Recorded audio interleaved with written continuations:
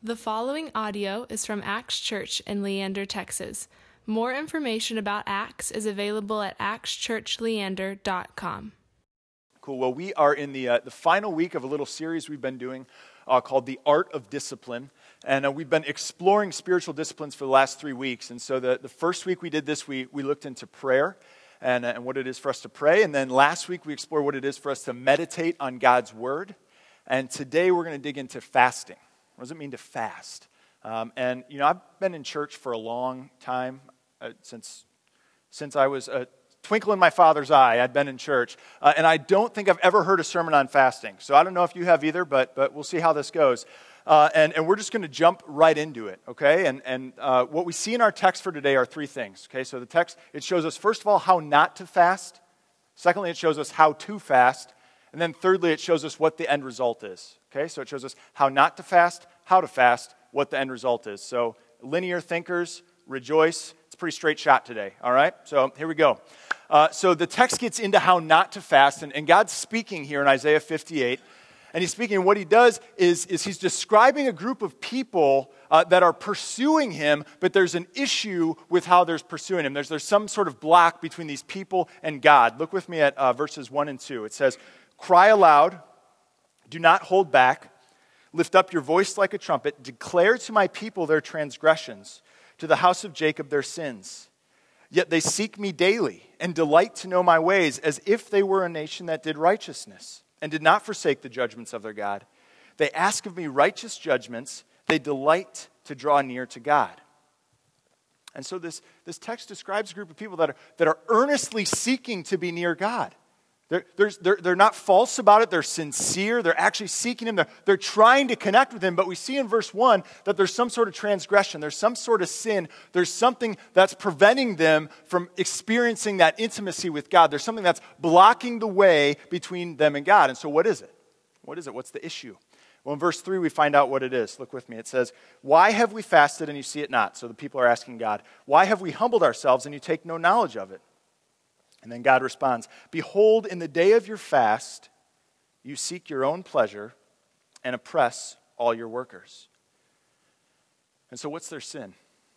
See, they're following all the religious rules. They're following the spiritual disciplines. They're praying. They're meditating on God's word. They're fasting. But they are, end of verse 3, they're oppressing their workers. In other words, they're oppressing those on the bottom end of the socioeconomic ladder. And God has an issue with that. And see, this is a theme we see throughout Scripture. That when the people of God pursue their own pleasure, when the people of God pursue the own things they want to do, even good things like spiritual things, if you do that but neglect the poor, neglect the needy, God has an issue with that. He's got a problem with it. A couple years ago, I came across an article on NPR that was about this new charity that was being started, in which this charity's plan was to just give money to people in developing countries and kind of help spur enterprise there and help them start businesses. It was just kind of straight up do that. And so I thought it was an interesting idea. I'd never really heard of a charity being that sort of free, with just kind of handing things out with no strings attached. And so I put it up on my Facebook wall, and it actually started this conversation, as these things do. And it brought about 2 different groups of people. My Christian friends responded to it, and my non-Christian friends responded to this article. My Christian friends, actually 2 guys I went to seminary with, were the first 2 to respond. And they said, "Oh, this is terrible. It'll never work. It's a bad idea." And they just dismissed it right away. And then my 2 other friends, who were not Christians, said, "Hey, Gabe, thanks for sharing this. I don't know if this will work, but my PayPal account just lost $20. We'll see what happens. I want to support these guys." Now, I'm not sure that this charity is really the smartest use of funds in truly helping people. I'm not sure.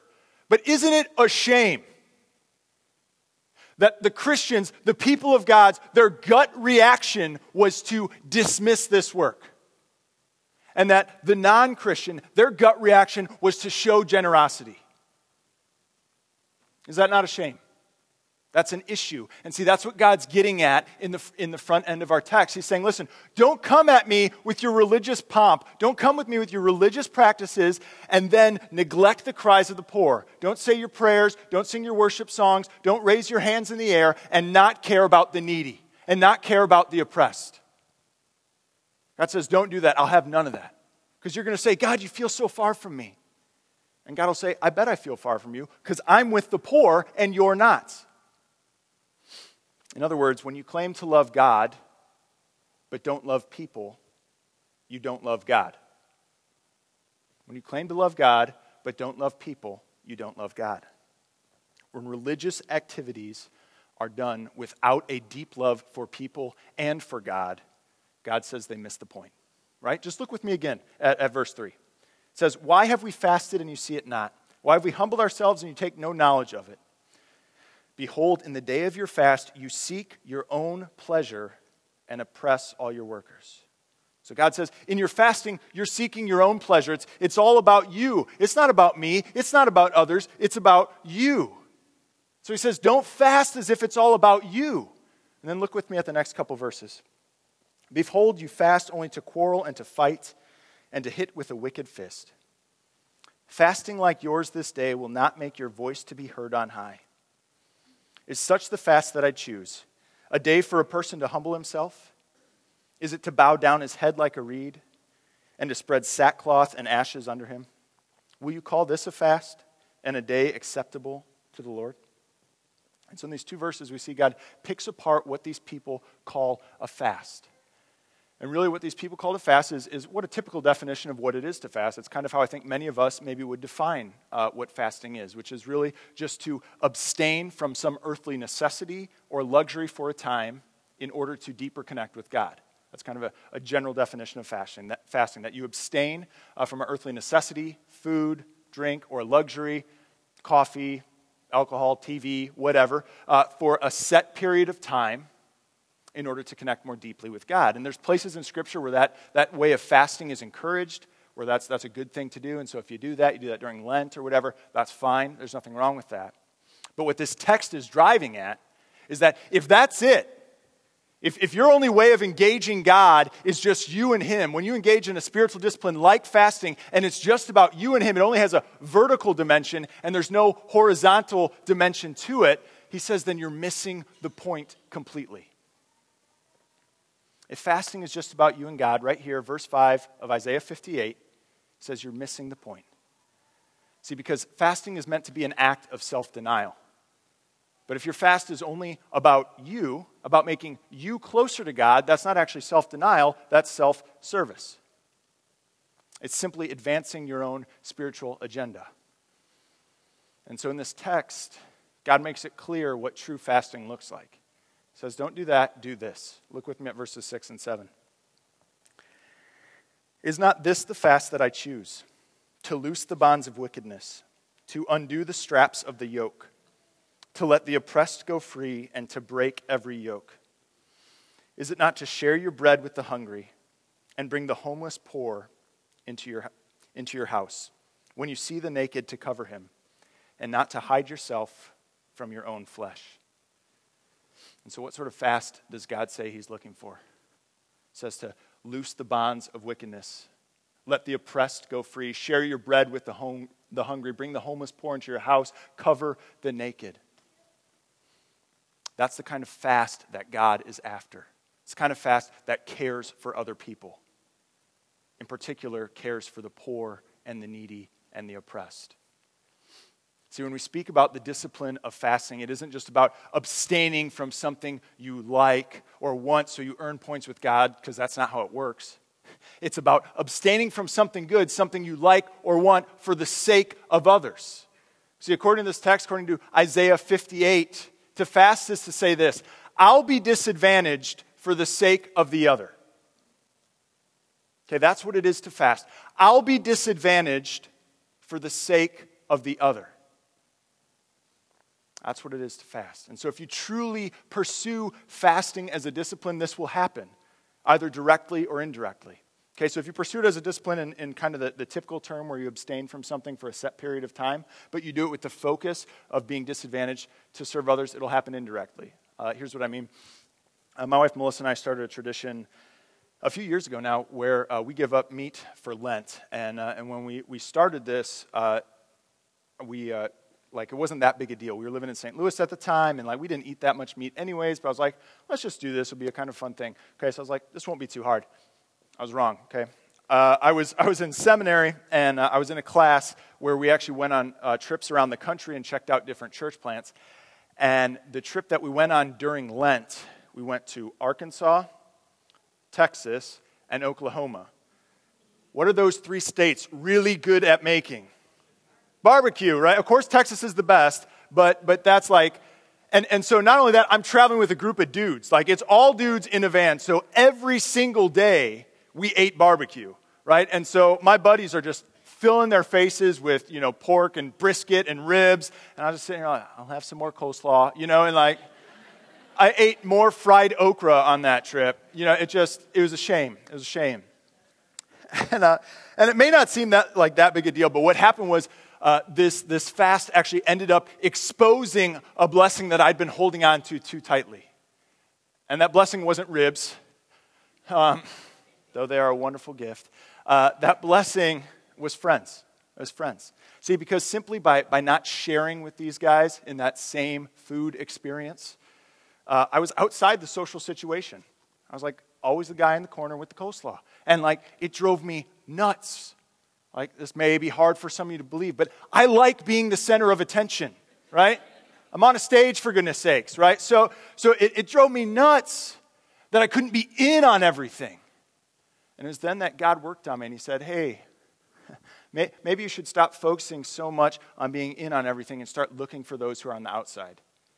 Maybe you should start looking for those who are never part of the inner circle. Maybe you should find those who are neglected.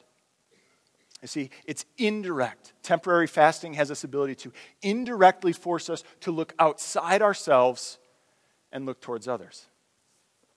But here's the thing. If we're really to be true to this text, to Isaiah 58, what it's pushing us towards is not about just a set time of fasting that indirectly takes care of those on the outside. Rather, it's about a lifestyle of fasting.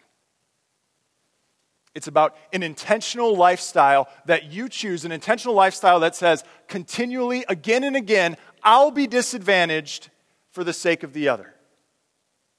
That's what it's driving us toward, that the people of God would live a lifestyle of fasting that says, I'll be disadvantaged for the sake of the other.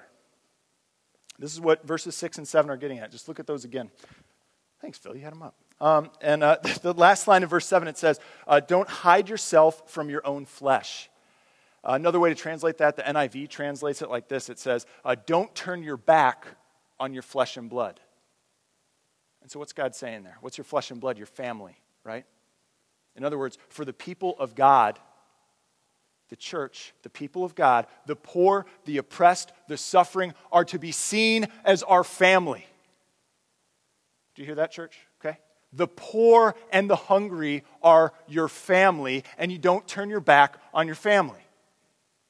You don't do it. And listen, we as a church are trying to love that part of our family well.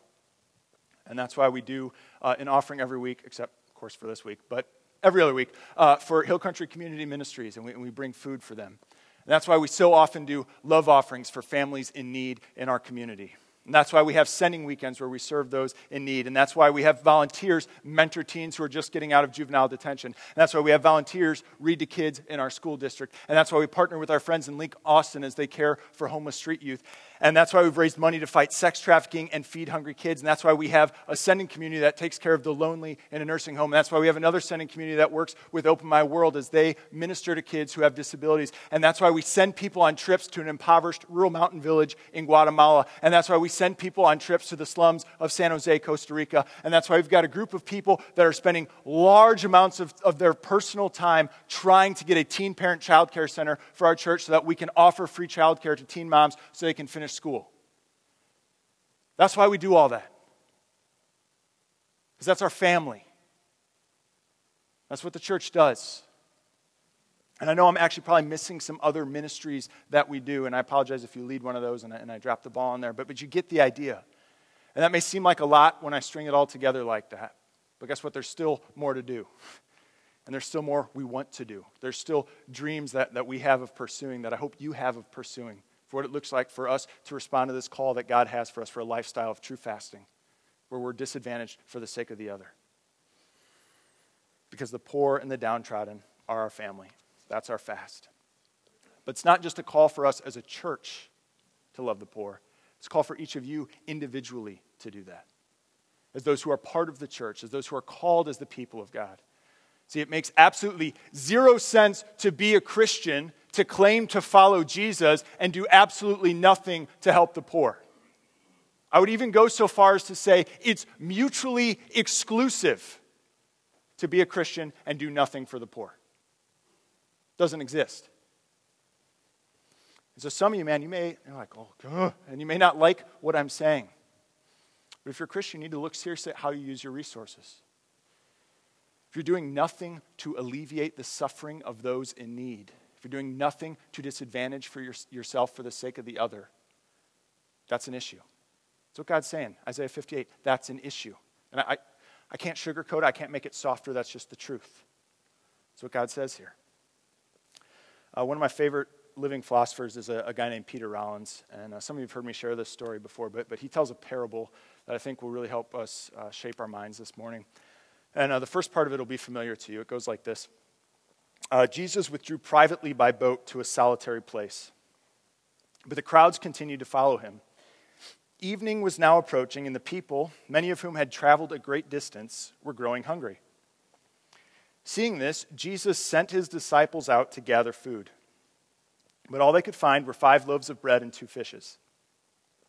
Then Jesus asked that they go out again and gather up the provisions that the crowds had brought to sustain them in their travels. Once this was accomplished, a vast mountain of fish and bread stood before Jesus. Upon seeing this, he directed the people to sit down on the grass. Standing before the food and looking up to heaven, he gave thanks to God and broke the bread. Jesus and his friends ate like kings in full view of the starving people. But what was truly amazing, what was miraculous about this meal, was that when they had finished the massive banquet, there were not even enough crumbs left to fill a starving person's hand. Does anyone else feel sick after I read that? Like, can you imagine if that's how the story really went? Right? Something about Jesus acting that unjust, caring that little for people around him, makes our stomachs turn. And yet, what does Scripture call you? It says you're part of the body of Christ. And so, what's your call? What are you doing? Fasting isn't just about you and God. It's about disadvantaging yourself for the sake of the other.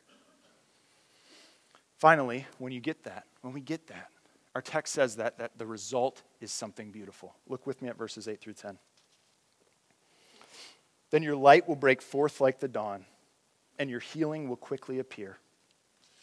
Then your righteousness will go before you, and the glory of the Lord will be your rear guard. Then you will call, and the Lord will answer. You will cry for help, and he will say, "Here am I." If you do away with the yoke of oppression, with the pointing finger and malicious talk, and if you spend yourselves in behalf of the hungry and satisfy the needs of the oppressed, then your light will rise in the darkness, and your night will become like the noonday. You see, when we truly fast, when we disadvantage ourselves for the sake of the other, something beautiful happens, right? Verse 8, something as beautiful as a sunrise. That's what it's talking about. Verse 10, something as beautiful as light shining into darkness, as night becoming day. God describes this gorgeous picture of what happens when we truly fast. True fasting leads to true beauty. Disadvantaging ourselves for the sake of the other leads to true beauty because that's what we're made for. So I was thinking back on this summer and just a bunch of different things that I got to do, and one of my favorite memories came to mind. So it was I don't even know what day it was. It was a Tuesday. And I got a phone call, and it was from Miss Lori Goggin, who runs Nineveh Ministries, organization we partner with that helps teens getting out of juvenile detention.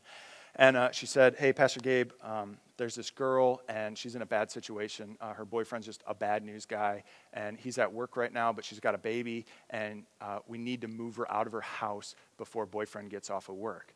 And I said, okay, well, yeah, I got to do this. So I said, all right, well, I'm going to do this. And I was like, going to get in my car and going to go. And I just thought, like, what do I do if this guy comes back? I'm not that tough, we got issues here. I was like, I got to find a dude with some pipes. And so I ran into Matt Daring, who normally plays drums. Okay, you know him. Listen, I don't have a lot of strong friends, okay? So he was top of the list. And I ran into him. He normally plays drums for us. He's also the head of our student ministries. Side note, his grandma did just pass away, so if you'd please keep him in your prayers. That's why he's not with us today. Back to the story. So I asked Matt, and I said, hey, Matt, would you help me out? I got this girl's in need. Would you do that? And the thing you need to know about Matt is he works for our church part-time, and he does the rest of his hours at Starbucks.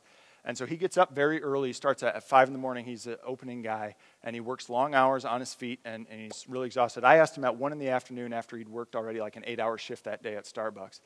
And I said, hey, would you be able to help me out? Now, Matt could have very easily said, dude, I am so tired, right? I'm run ragged. I'm sure you'll be fine. Just go.